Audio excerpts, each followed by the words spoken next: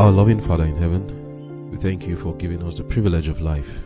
We are grateful, Lord, for your blessings and the temporal things that you provide for us to sustain us. We thank you also for the gift of your Holy Spirit and the blessings that your holy angels also strew on our pathway. Glory be to your name, dear Lord.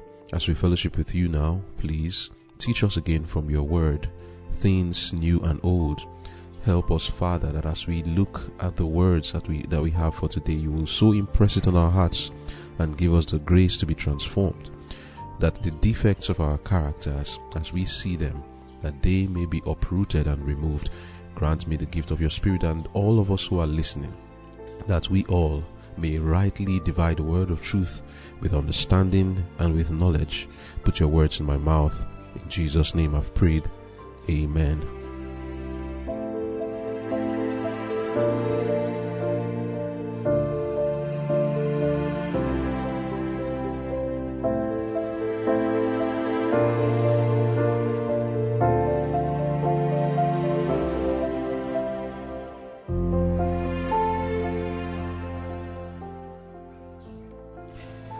Conflict and Courage, October 6.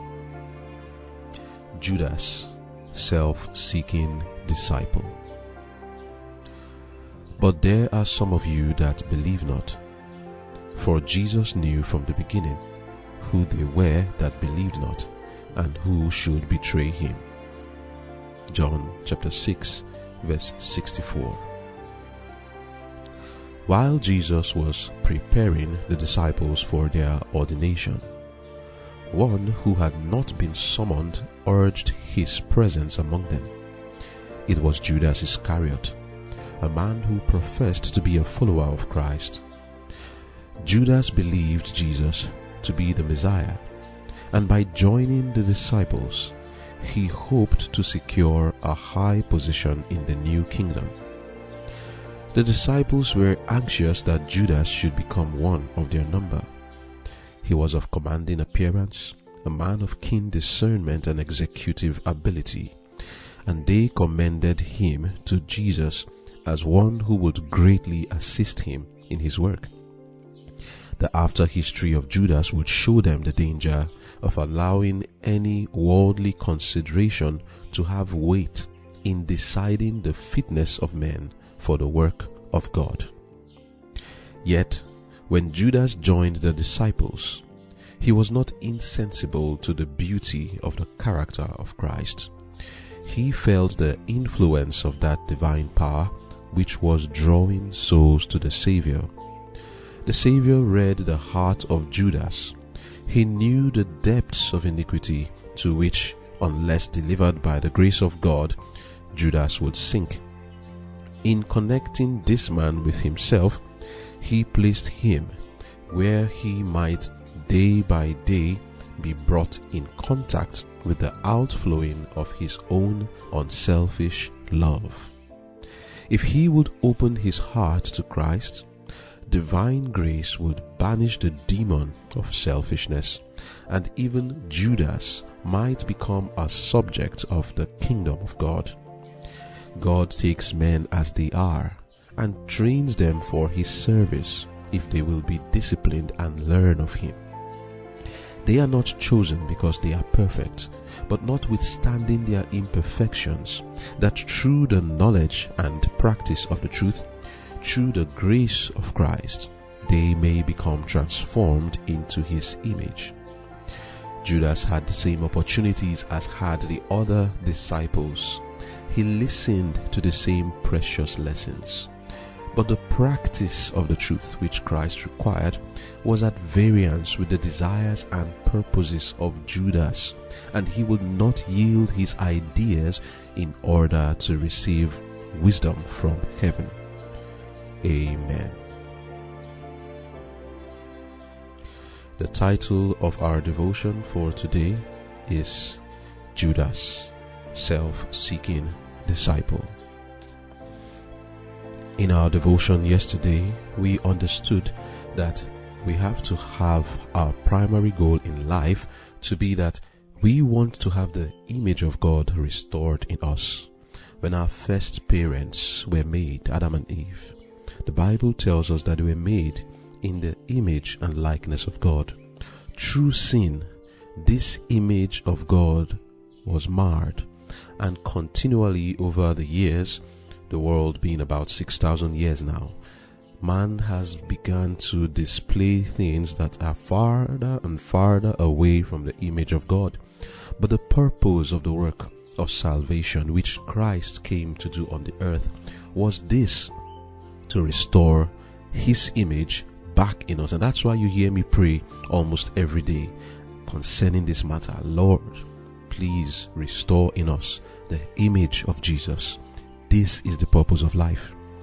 It was Matthew who recorded this part of the mission of Jesus as mentioned by Angel Gabriel when he appeared to Joseph, the earthly guardian of Jesus Christ. Matthew 1, reading from verse 18 to 21 says, "Now, the birth of Jesus Christ was on this wise. When as his mother Mary was espoused to Joseph before they came together, she was found with child of the Holy Ghost. Then Joseph, her husband, being a just man and not willing to make a public example, was minded to put her away privily. But while he thought on these things, behold, the angel of the Lord appeared unto him in a dream, saying, Joseph, thou son of God, fear not to take unto thee Mary thy wife, for that which is conceived in her is of the Holy Ghost, and she shall bring forth a son, and thou shalt call his name Jesus, for he shall save his people from their sins. Amen. And I say again, amen. For he will save you from your sins, and he will save me from my sins. But that is, except I want to be saved, and except you want to be saved. Jesus himself consistently repeated this mission of his concerning how he wants to restore his image in us by taking away sin and helping us to have the righteousness of God. For example, in Mark chapter 1, verse 14 and 15, when his ministry began, it says, Now, after that John was put in prison, Jesus came into Galilee, preaching the gospel of the kingdom of God. What was that gospel? Hear it now. It says, The time is fulfilled, and the kingdom of God is at hand. Repent ye and believe the gospel. What is repentance? Repentance is sorrow from sin and the turning away from it. So what was Jesus' message? It is still the same message today to all of us. Turn from your sin. Be sorrowful for your sin and look for righteousness. Seek ye righteousness. Again in the book of Mark chapter 2 verse 17 it says, When Jesus heard it, he said unto them, They that are whole have no need of a physician, but they that are sick. I came not to call the righteous, but sinners to repentance. Here again, Jesus is making it clear. My mission is to restore my image in humanity, to call sinners to repentance. Luke 5 verse 32 again, it says, Jesus said, I came not to call the righteous, but sinners to repentance. Luke 19 verse 10, For the Son of Man is come to seek and to save that which was lost. And you understand the terminology here when he says you are lost. To be lost means to be in sin. Then in 1 Timothy 1 verse 14 and 15, Paul expresses it this way. He says, And the grace of our Lord was exceeding abundant with faith and love which is in Christ Jesus. This is a faithful saying and worthy of all acceptation, that Christ Jesus came into the world to save sinners, of whom I am chief. Amen. Christ Jesus came into the world for what? To be a king and to deliver us from the terrorists? No. To be a deliverer from poverty? Not exactly. Those are secondary things. The primary reason Jesus came is to save you from your sins, my brother, to save you from your iniquities, my sister. Everyone who came to Jesus, even if they had other motives than this in mind, they may stay for a long or short while, but by and by, they eventually left Jesus. They couldn't follow through with him simply because the topmost desire was not to have the image of God restored in them. They did not desire freedom from sin and repentance towards God. They missed out on the greatest blessing ever offered to man: repentance towards God, a life free from sin, eternal life with Jesus forever. Now, among those who was so close to this blessing, but yet so far from Jesus, was this man called Judas Iscariot. Like many of the people who came to Jesus, Judas did not come to Jesus for the sole purpose of repentance from sin. No problem. Though this was the case, he was not beyond saving. If he chose, association with Jesus would have changed him. Just like many of us today, we come to Jesus with other motives in mind, and later on we begin to see other things about him and our motive changes. It could have happened to Jesus, to Judas. Judas came because he cherished the popular opinion, which was the Messiah will take the throne of David and reign in Jerusalem. And Judas was determined that when that happens, he will not miss out. He will fight to be as close to power as he possibly could. All the disciples of Jesus were not chosen in one day. It took many days for them to be assembled. Firstly was John, Andrew, James, and Peter. Then came Matthew, Philip, and Nathanael. Apart from Matthew, who was a publican, the rest of them were connected in some kind of friendship and were of the lowly class in society, uneducated, illiterate. But Judas was not like that. Reading the book of Matthew chapter 8 verse 18 and down to 20, Judas is described as someone who even is a teacher of the law, sort of. It says, when Jesus noticed the crowd around him, he ordered his disciples to go to the other side of the lake. A teacher of the law came to him. Teacher, he said, I am ready to go with you wherever you go. Jesus answered him, foxes have holes and birds have nests, but the Son of Man has no place to lie down and rest. Who do you know? Do you know who this person was? That was Judas. Reading from Desire of Ages, page 293, paragraph 2, and 294, paragraph 1, it says, while Jesus was preparing the disciples for their ordination, one who had not been summoned urged his presence among them. It was Judas Iscariot, a man who professed to be a follower of Christ. He now came forward, soliciting a place in the inner circle of disciples. With great earnestness and apparent sincerity, he declared, Master, I will follow thee whithersoever thou goest. Jesus neither repulsed nor welcomed him, but uttered only the mournful words, the foxes have holes and the birds of the air have nests, but the Son of Man hath not where to lay his head. Matthew 8 verse 19 and 20. So, in the account of Mark, I'll continue to reading soon, but this thing we read now in Matthew 8 verse 19 and 20, it doesn't call him the teacher of the law, but the address, foxes have holes and birds have nests, is to Judas. And if you read verse 19 in the same Matthew 8 verse 19, it says that he is a teacher of the law. That is Judas. So I'll continue the reading now. It says, Judas believed Jesus to be the Messiah, and by joining the apostles, he hoped to secure a high position in the new kingdom. This hope Jesus designed to cut off by the statement of his poverty. The disciples were anxious that Judas should become one of their number. He was of commanding appearance, a man of keen discernment and executive ability, and they commended him to Jesus as one who would greatly assist him in his work. They were surprised that Jesus received him so coolly, that is, coldly. End of quote. They were surprised. Why is Jesus not welcoming this man? We have had problems all this while. The Pharisees have been questioning you and saying, oh, you are eating with publicans and harlots. They have not credited you, and for your ministry to expand, you need the approval of these Pharisees. Or even if you don't need it, at least it will be better for you that you have these people of the educated class to be among us. I mean, look at the people I listed now. Publican, Matthew, the remaining 6 of them were just people of the low class. The others who were added later, Thaddeus and Judas, and that's another Judas, and then there's Simon the Zealot. Simon was a zealot. Do you know who a zealot is?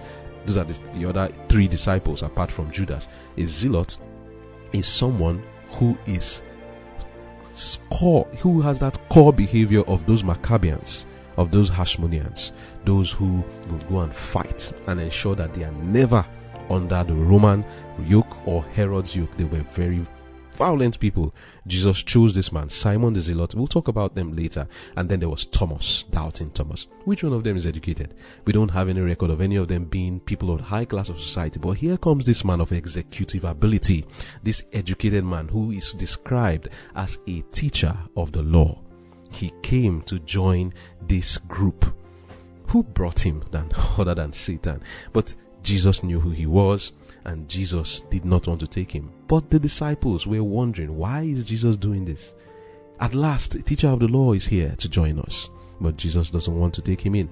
And Jesus just made a comment to see whether he would at least leave, because he knew the heart of Judas to be a self-seeking man. And he told him, I don't have any place to lay my head, so that Judas would just leave. But he didn't. Continuing the reading, it says, the disciples had been much disappointed that Jesus had not tried to secure the cooperation of the leaders in Israel. They felt that it was a mistake not to strengthen his cause by securing the support of these influential men. If he had repulsed Judas, they would in their own minds have questioned the wisdom of their master. The after history of Judas would show them the danger of allowing any worldly consideration to have weight in deciding the fitness of men for the work of God. The cooperation of such men as the disciples were anxious to secure would have betrayed the work into the hands of its worst enemies. End of quote. There is a lesson for us to learn from here. The first lesson is this, that we are to let Jesus choose those who will work in whatever capacity he wants them to work. He is the one who knows best, and we are to have his mind when selecting those who are to work in his service.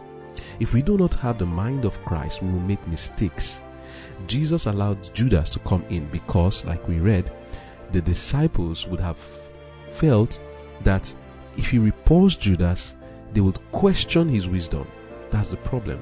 They thought that they knew it all. And if Jesus had repulsed Judas, he would have started questioning his wisdom and his whole mission. So because of that, Jesus permitted it. He allowed Judas to come in. And the lesson there is, when we do not have the mind of Christ, we are bound to make mistakes. When we are not subject to him concerning every decision we want to make, then we will make mistakes. At this time, the disciples made a huge mistake in not submitting and trusting the wisdom of Jesus. They had Jesus before them. We don't have Jesus to see with our eyes. They could easily have said, what do you think, Jesus? I like him, but I would submit to whatever you say, trusting you that you know why you are doing what you are doing. But the disciples had not learned to pray to Jesus and trust his decision. And so Jesus let them be. He allowed them to have their way. And if we also do the same thing, if we do not consult Jesus, if we don't pray to him when making decisions in life, especially when deciding those who will hold such positions, such sensitive positions as one who is going to be a teacher of the people, or who is going to connect with those who are in ministry making decisions, when you don't pray, when you don't allow Jesus to choose, you make a mistake. And secondly, when we are not to consider worldly qualifications for service for God in the same way we select people for work in the secular business. Skill and intelligence is all that is needed to work in the secular things, but in the work of God, it goes beyond skill and intelligence. Self-distrust, selflessness, humility, and a desire to please God are the criteria. The disciples made a very costly mistake in urging upon Jesus this disciple who would eventually betray him. They learned the lesson the hard way, but they learned it nonetheless. So, when selecting people for work, especially when it comes to spiritual things, you must ensure that this person has a sincere desire to please God. And you ask yourself, how do I know? Someone who has a desire to please God will study his word and will not try to dilute it, let me put it that way, will not start second guessing God's word, but will take it like Ezra. I will learn whatever I see, I will do, because they are humble towards God. And then there's only so much we can know we need to pray for God to make His providence guide us to make the right decision, and be careful not to be influenced by the qualifications, worldly qualifications of people when selecting them to work for God. Be careful not to be moved by, oh, he can speak very well, oh, he went to this school, oh, he studied this course. What does that have to do with the qualification of the Holy Spirit, with the unction of the Holy Spirit? Please, we ought to separate these things. Qualifications from the school and certificates and degrees, they do not give us any advantage when trying to convince God of who will work for Him. But too many times in the churches of today, Judases are selected because they are people of executive ability. Oh, he's a banker, she's a lawyer, he is an engineer, he is a doctor, therefore make him Sabbath school superintendent. She can speak well, she's a news broadcaster, she works for this television and that media house, therefore they can work for God. Mistakes upon mistakes. Judases are selected. Those are not the things to look at when selecting for the work of God. Not that these things are bad. They're not bad. But those are not supposed to be the considerations. We need to see that humility, that desire to please God, that self-distrust, that selflessness, and that confidence in God. Self-distrust doesn't mean the person is running away from work or something. You must have confidence in God's ability. So another beautiful lesson is that what we learn from here is that God meets us where we are and can still transform the lives of those who come to Him with the wrong motives. It was not only Judas who had in mind to advantage himself with honor by attaching himself to Jesus. All the disciples had this sentiment in mind. Though there were others who were desirous to be cleansed from their sin, they still cherished that desire for self-exaltation. Jesus permitted them to work with Him nonetheless. As we read in Conflict and Courage, page 285, paragraph 5 and 6, it says, God takes men as they are and trains them for His service, if they will be disciplined and learn of Him. They are not chosen because they are perfect, but notwithstanding their imperfections, that through the knowledge and practice of the truth, through the grace of Christ, they may become transformed into His image. Judas had the same opportunities as had the other disciples.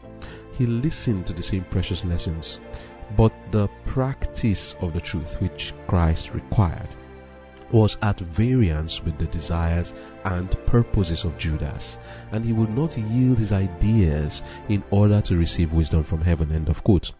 Like I said, all the disciples of Jesus had one problem or the other. This is how we also have our own defects in character today. Judas' case was that he was covetous. It wasn't necessary for him to have allowed this to lead him to selling his Lord, but mixed with his covetousness was pride of intelligence and a hatred of correction. He had the opportunity for him to remedy his defects in character, but that desire for money and to advantage self was greater with him than a desire for holiness and purity of life. The other disciples had their defects remedied because, though they had other desires, association with Jesus and beholding His matchless love and selflessness was a rebuke to them constantly, and they were provoked to a holy emulation, and they dropped their self-seeking attitude. They chose to put one another first and stop seeking for the first place because they saw the beauty of a selfless character. And this beauty is written in the book Desire of Ages, page 43, paragraph 1, to show us how Jesus wanted only those who needed deliverance from sin to come to Him. All those with selfish ambitions, you wouldn't get your way with Jesus. It says, the King of glory stooped low to take humanity. Rude and forbidding were His earthly surroundings. His glory was veiled, that the majesty of His outward form might not become an object of attraction. He shunned all outward display. Riches, worldly honor, and human greatness can never save a soul from death. Jesus proposed that no attraction of an earthly nature should call men to His side. Only the beauty of heavenly truth must draw those who would follow Him. The character of the Messiah had long been foretold in prophecy, and he desired men to accept him on the testimony of the word of God. End of quote. Amen. Judas was coming for other reasons, but Jesus constantly was displaying something different from what Judas wanted to see. The other disciples got their hopes disappointed because they wanted to see this man who would help them to be rich and who would give them glory and raise them higher in the status of the society. But Jesus never catered to that need. But the other disciples gradually learned and changed their desires, but not Judas. And we've seen the reason why Judas didn't change. Because Christ required the practice of the truth, not just the hearing of it. Judas heard, but the practice was at variance with his desires and purposes. That's why I started by describing the mission of Jesus. His purpose of coming is to save us from our sins. As for Judas, he didn't want to be saved from his sins. What he wanted was money. What he wanted was self-exaltation. What he wanted was glory and honor. So here it is that Jesus said, I want to give you freedom from sin. Judas is saying, I want from you glory and honor. How can they work together? They cannot, because they do not agree. Jesus constantly tried to divert Judas and all self-seeking disciples away from that which is earthly to that which is eternal and heavenly. One time he said to them in the book of Matthew 6, reading from verse 24, no man can serve two masters, for either he will hate the one and love the other, or else he will hold to the one and despise the other. Ye cannot serve God and mammon. Judas heard all these words. And Jesus continued saying, therefore I say unto you, take no thought for your life, what ye shall eat, or what ye shall drink, nor yet for your body, what ye shall put on. Is not the life more than meat, and the body than raiment? Behold the fowls of the air, for they sow not, neither do they reap, nor gather into barns, yet your heavenly Father feedeth them. Are ye not much better than they? Which of you by taking thought can add 1 cubit unto his stature? And why take ye thought for raiment? Consider the lilies of the field, how they grow. They toil not, neither do they spin. And yet I say unto you that even Solomon in all his glory was not arrayed like one of these. Imagine this. Jesus was striking at the root of those who loved money. And he was telling them, stop thinking about these things. Going on in verse 29, in verse 30 he says, wherefore, if God so clothe the grass of the field, which today is and tomorrow is cast into the oven, shall he not much more clothe you, O ye of little faith? Therefore, take no thought, saying, what shall we eat? Or what shall we drink? Or wherewithal shall we be clothed? For after all these things do the Gentiles seek. For your heavenly Father knoweth that ye have need of all these things. So now, to those who like Judas were self-seeking, the Lord does not condemn you, but he speaks these loving words to us now. He says, but seek ye first the kingdom of God and his righteousness, and all these things shall be added unto you. Take therefore no thought for the morrow shall take thought for the things of itself. Sufficient unto the day is the evil thereof. What is Jesus saying here?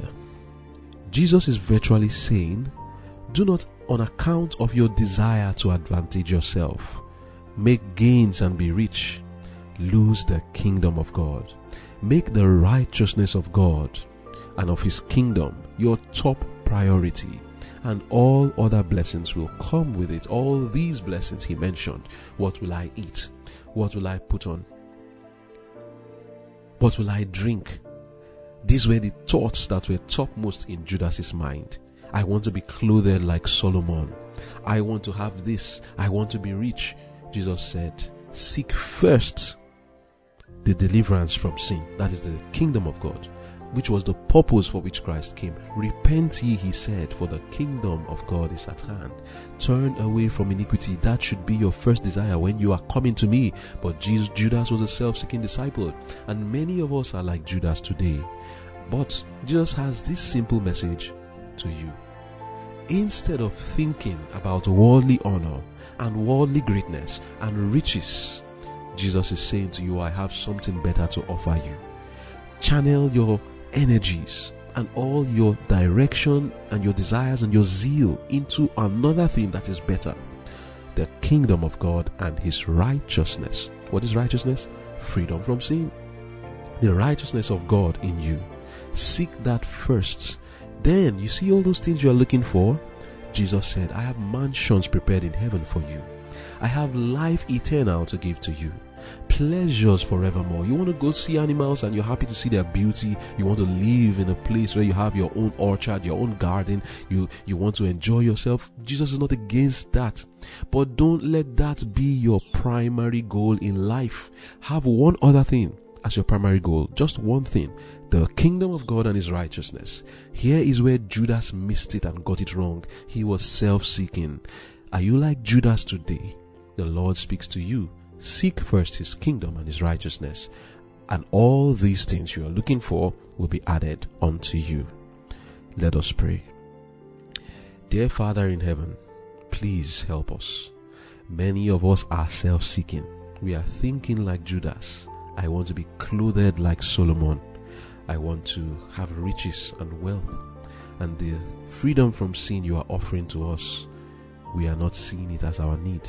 Please, Lord, I pray that these words that were spoken today shall touch the hearts of your children who are laboring to be rich at the expense of their spiritual growth, that such ones will put a stop to it. Give them the zeal and grace that they will put a stop to it, and instead of being self-seeking, will seek first the kingdom of God and his righteousness. May your Holy Spirit use these words to touch such a heart and transform every one of us, instead of being self-seeking, to seek the kingdom of God and his righteousness. Help us in this matter, O Lord, and transform us, I pray. If not, we are lost. We need you, Lord. Please bless us with this. In Jesus' name I've prayed. Amen. Seek the Lord while he may be found.